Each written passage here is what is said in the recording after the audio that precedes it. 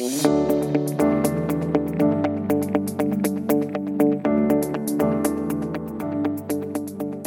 to another episode of Investing Compass. Before we begin, a quick note that the information contained in this podcast is general in nature. It does not take into consideration your personal situation, circumstances, or needs. So, Mark, you recently got back from France. Like very recently, last night. Yeah, how are you feeling?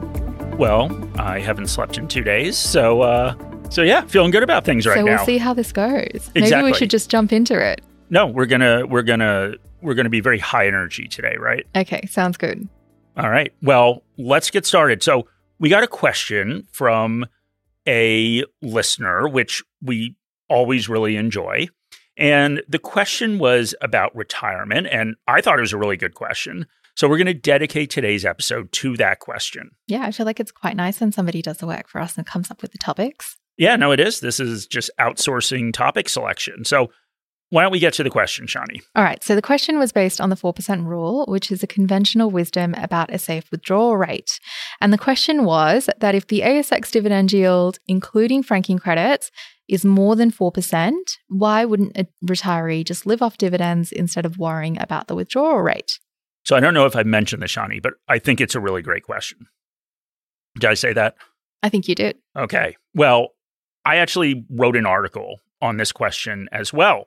And I did ask for feedback from readers, and a lot of people emailed me and shared their stories about how they have done this. They've retired on dividends. So it seems like the answer to the question is yes. If people have actually done it, then it must be possible. That is true, but like everything else with investing, there are some considerations and ways investors can set themselves up for success. So perhaps we can start with the basics. In theory, if an investor only lives off the income generated by a portfolio, then they'll never run out of money. And that is a very good thing because, of course, not running out of money is the whole point of trying to figure out a safe withdrawal rate. Living off of dividends means relying on the income generated from the assets held in a portfolio. If those assets are never sold, there would always be a source of income. The market goes up, the market goes down, none of it matters. Only dividends count. But the challenge with retirement is amassing enough money to support your day-to-day life. So the first thing we need to do is figure out how feasible it is to acquire enough assets to generate the income needed to pay for your expenses. Well, on a global basis, this is really hard. So the S&P 500, of course, the 500 largest stocks in the US, which makes up around 70% of the global share market, has a dividend yield of 1.51%, and that's on the 1st of September 2023. So that is, of course, significantly lower than the 4% figure that is often cited as a safe withdrawal rate. That means a retiree needs a portfolio that is 2.64 times larger to generate the same amount of money that the 4% rule would provide. And as Mark said, that is really hard. But Australia is different. ASX shares typically have a higher yield due to the local preference for dividends that comes from the tax advantages in Australia. And Shani, of course, that means you get franking credits. So that's, of course, the tax advantage. So franking credits eliminates the double taxation of dividends in Australia by offering a credit for corporate taxes that are paid.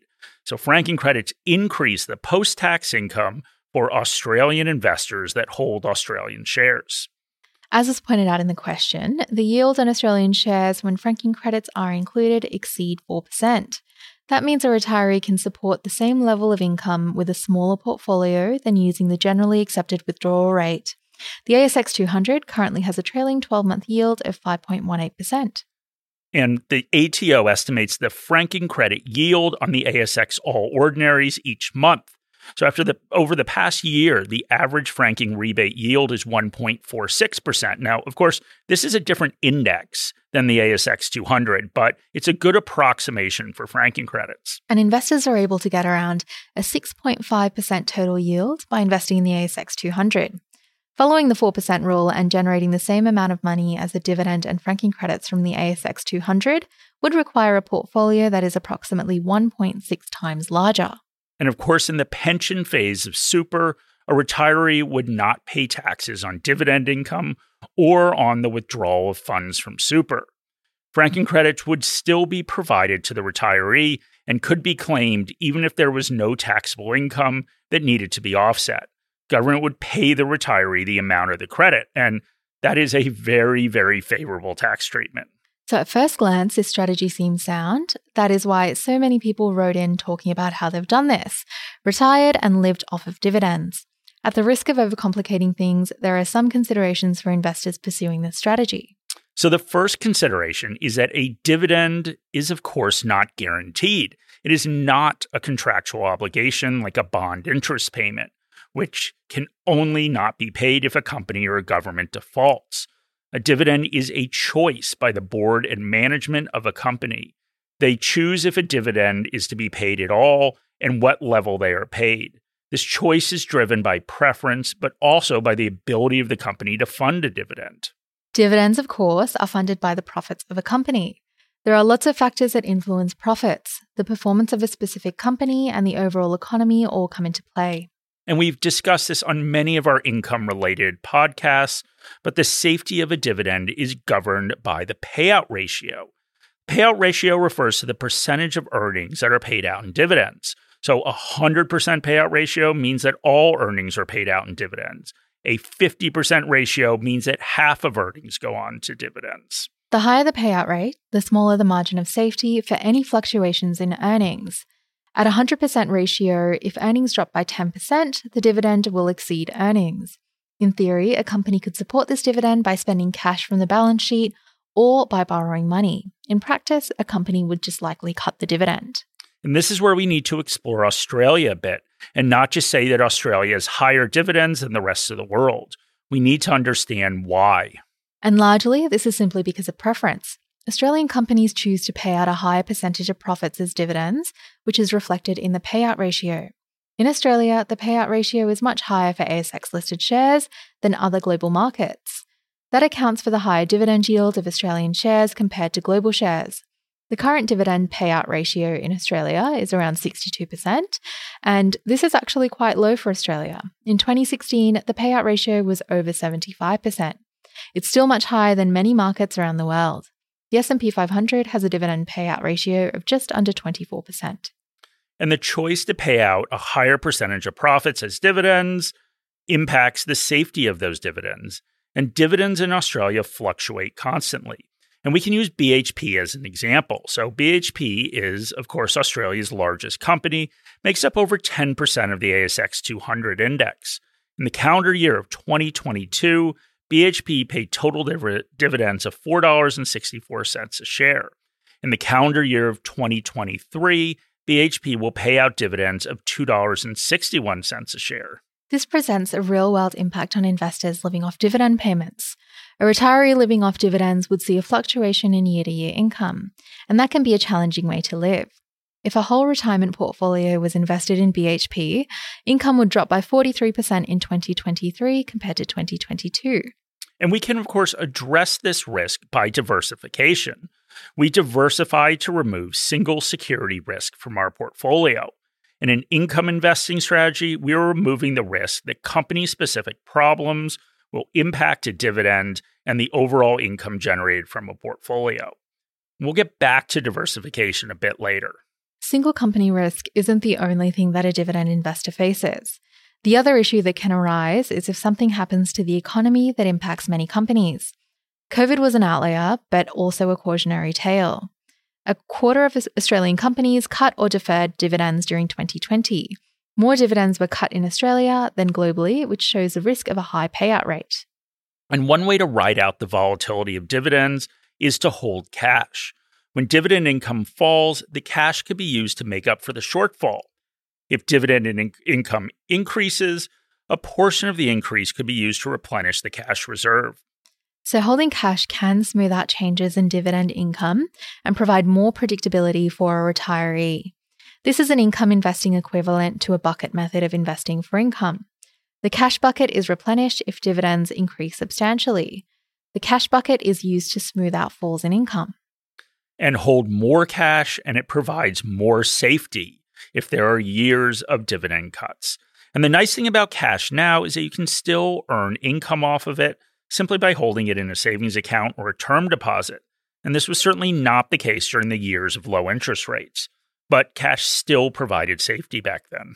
The next issue we're going to look at is the need for dividends to grow in line with inflation. One little appreciated aspect of the 4% rule is that it only governs how much money is withdrawn during the first year of retirement. After that, a retiree would increase the dollar amount of withdrawals by the rate of inflation. This guarantees a steady, real standard of living, something that has hit home recently as inflation has surged. And to keep up with inflation over a multi-decade retirement requires income growth. This is another concern with Australian dividend-paying shares. The average dividend growth per share in Australia has been 3.70% a year over the last 10 years. The S&P 500 has grown average dividends per share by 7.82% a year over that same time period. Australian dividend growth has outpaced the RBA target for inflation, but has fallen short in the current inflationary environment. And the lower growth can be at least partially attributed to the high payout ratio in Australia. Higher payout ratios mean that companies have less wiggle room to grow dividends without earnings growth. It also means that there is less money left over for a company to invest in earnings growth, which is a long-term driver of dividend growth. But of course, the news is not all bad. Official inflation represents the increase in prices for a basket of goods that's supposed to represent what an average person in Australia consumes. That does not necessarily correspond with the spending of each individual. For example, in 2022, the portion of the CPI basket that is allocated to housing costs increased by 9%. Unsurprisingly, housing costs make up a big part of the CPI basket at close to 25%. If a retiree has a fully paid off house, this would not be a consideration. That is why an examination of personal inflation rates is worthwhile to understand future spending needs.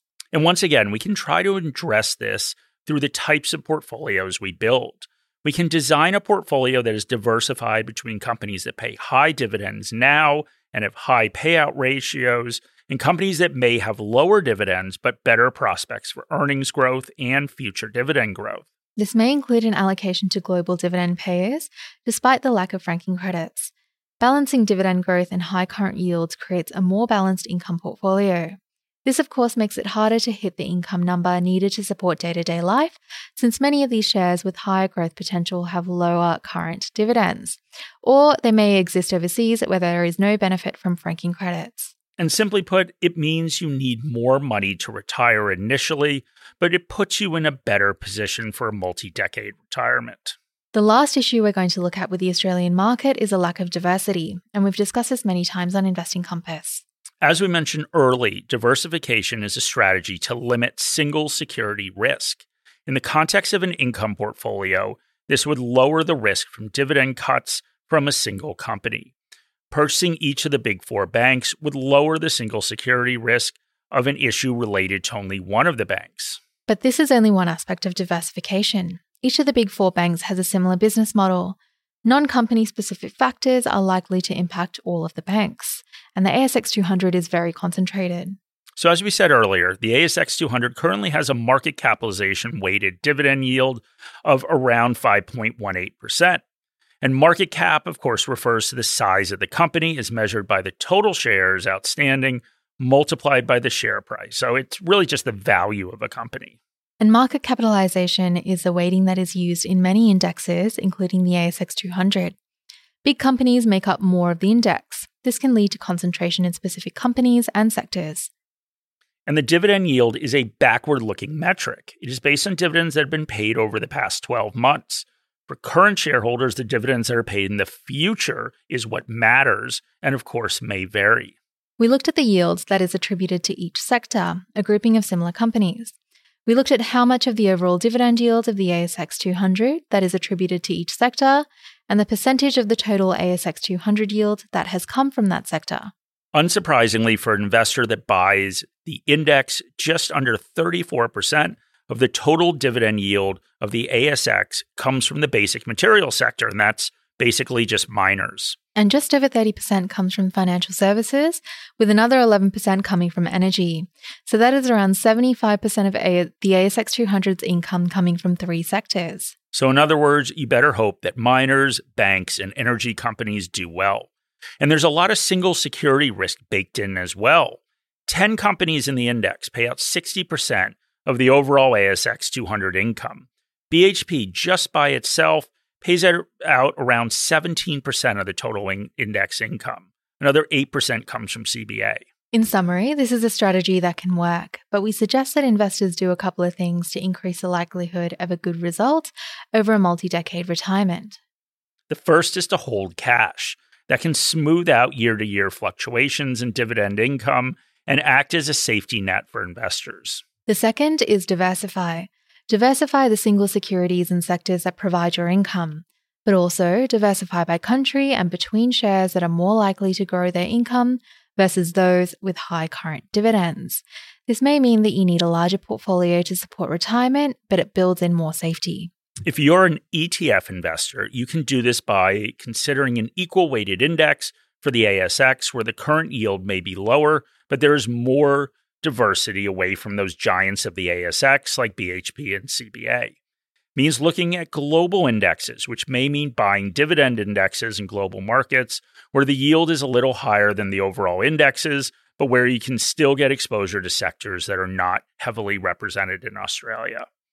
So there we go, Shani. You can retire on dividends.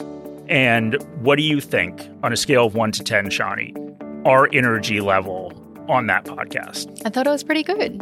I thought it was pretty good too. So anyway, thank you guys very much for listening. Really appreciate it. And we, of course, would love any questions you want to send through to my email address, which is in the show notes. Any advice in this podcast is general advice or regulated financial advice under New Zealand law, prepared by Morningstar Australasia Proprietary Limited and or Morningstar Research Limited, without reference to your financial objectives, situations or needs. You should consider the advice in light of these matters and any relevant product disclosure statement before making any decision to invest. To obtain advice for your own situation, contact a financial advisor.